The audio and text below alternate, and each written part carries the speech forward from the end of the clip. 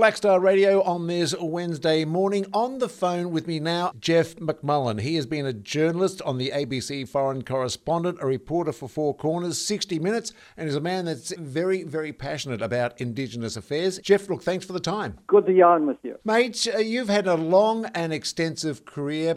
This COVID-19, this virus that is affecting so many people, you've, I believe, seen similar things before. I have seen the pattern earlier in my life of the crossover of animal viruses and then the mutation as these pandemics are created. If we go back to our grandfather and grandmother's era, the stories that my grandfather passed on were, as they all came back from World War One, the second devastation was that so-called Spanish flu, which had gone through the camps. The military soldiers themselves were part of the pathway for that virus, and it was global and it came in waves. And if you read your Australian history, you'll see it wasn't just the first wave, the second and third in some parts of the world caused that devastation. So I started with a family story, but as a journalist, I was fascinated that in Africa, in Asia, and even here in Australia, we were seeing these crossover viruses. So about 30 years ago, I filmed with the CSIRO's brightest scientists, and we looked at all of the issues: live animal markets, proximity to wild animals, human populations becoming denser, and then how this occurs as viruses that seem to live comfortably in wild species become deadly to us when they cross over one of those many bridges. And it's happened before. We've been very slow to learn the lessons from that history.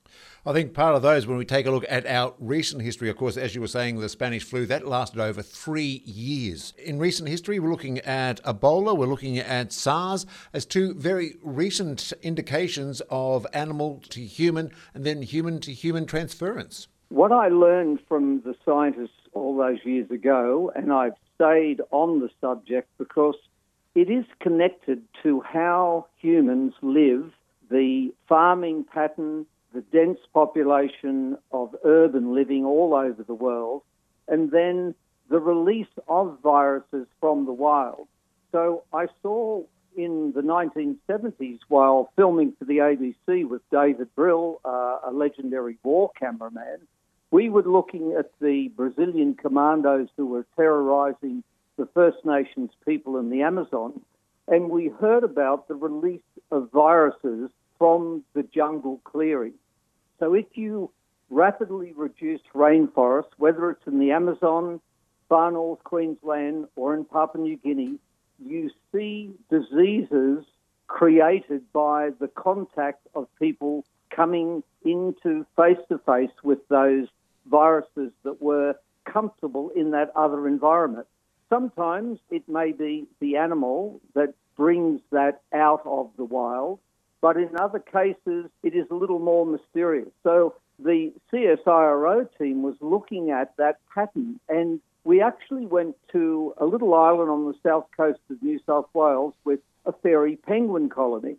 And one of those scientists pointed out to me that the avian flus, the so-called bird flu and so on, are easily carried by many creatures that are comfortable with the virus and don't seem to be affected like we are, but in the crossover exposure.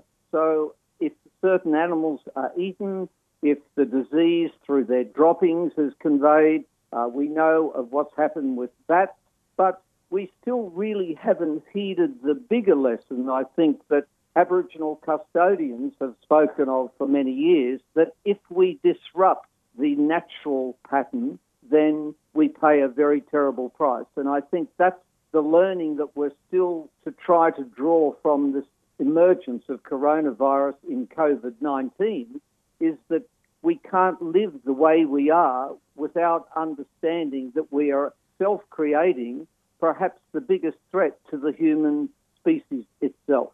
So you are looking at land clearing, you're looking at urban sprawl and everything else. Plus also, I believe the wet markets, the consumption of exotic wild animals. In China, they say, okay, they're a delicacy, but they haven't been for all that long, only about 100 years or so, isn't it? Well, that's often the cultural explanation that countries put forward for practices that the rest of the world will say, well, why are you doing that? So we saw this with the justification for so-called scientific whaling, where if you ask most Japanese people, they were not craving a good feed of whale. It was an introduced protein that was brought in very recently in their history.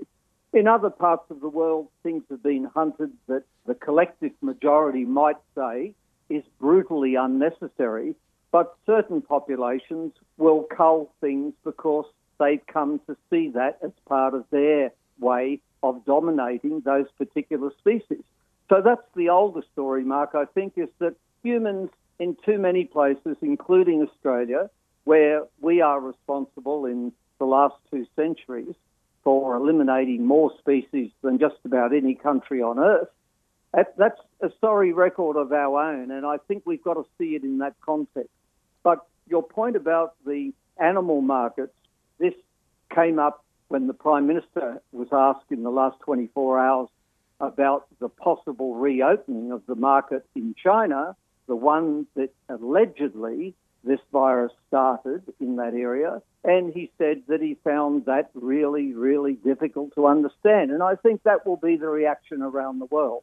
Do we have to farm and sell and kill and prepare what we eat in the same way when the wisest minds, the custodians of the earth, are telling us this is dangerous living? I think clearly that is another aspect that change is required, but sensibly, not blaming people who have come to see that as normal, but trying to explain that we all have to change.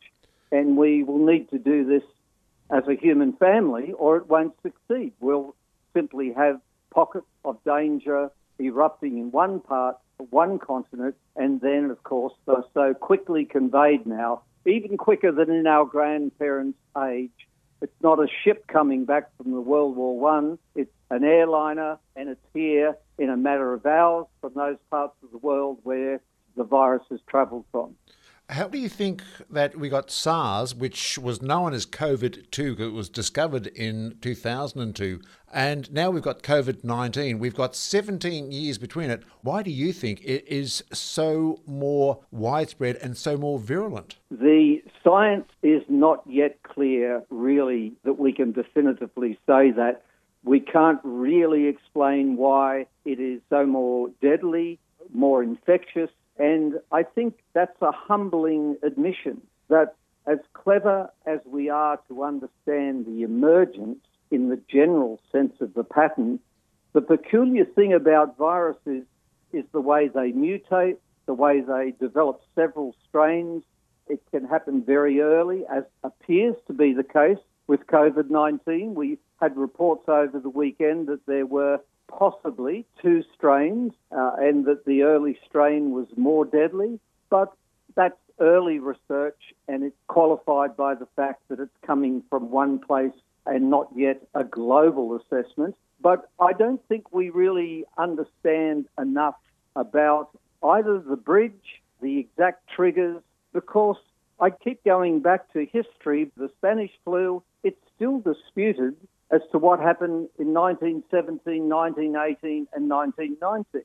That particular epidemic is contested as bitterly today as it was during the war years and in the aftermath, because you usually find that some nation has had a prelude to the major outbreak.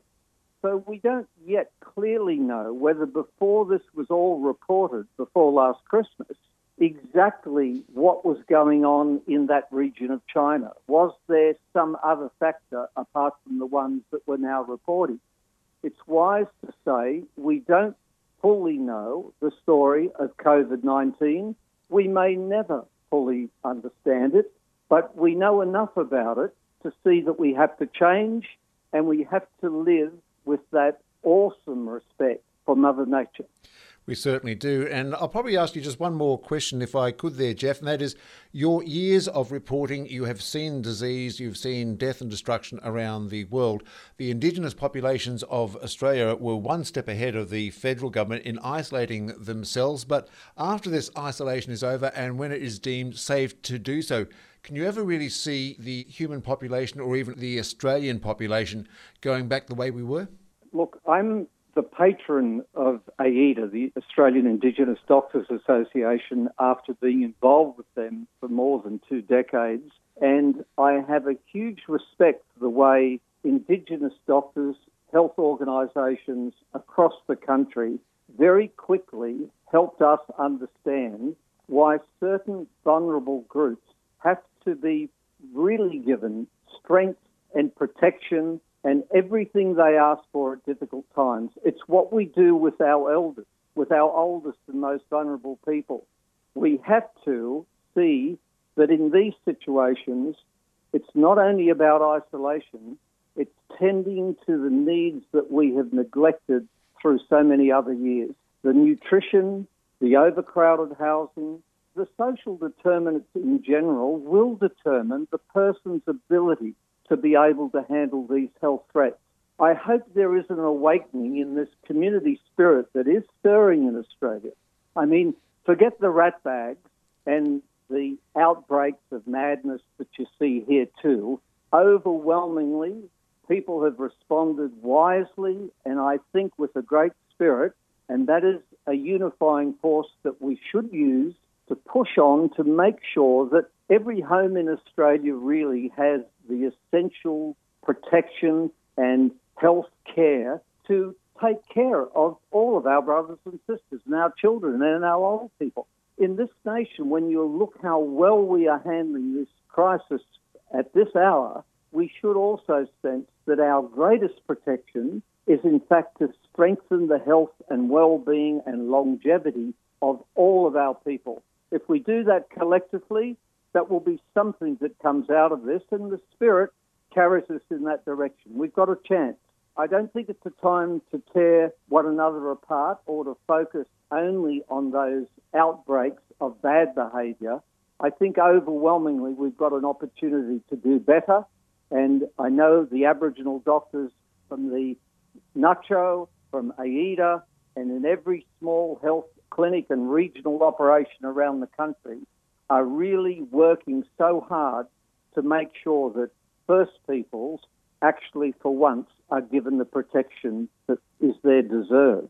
Jeff, thank you so much for your insight there. And I think I, amongst many, miss having you on the television. Are you ever going to come back? Well, I'm still writing. I'm still working. My work really for many years now has been almost totally with Aboriginal people and Torres Strait Islanders, South Sea Islanders. It's not really important that people know what I'm up to. You know, there's another generation of storytellers that does what my group used to do, and I wish them very well in it. But I share what I know with a lot of younger people, but I'm happiest working with the mob. Thanks very much, Jeff. You have a great day. All the best, Mark. Thanks for the call. That is Jeff McMullen, the, I suppose, television presenter extraordinaire, and his thoughts of COVID-19.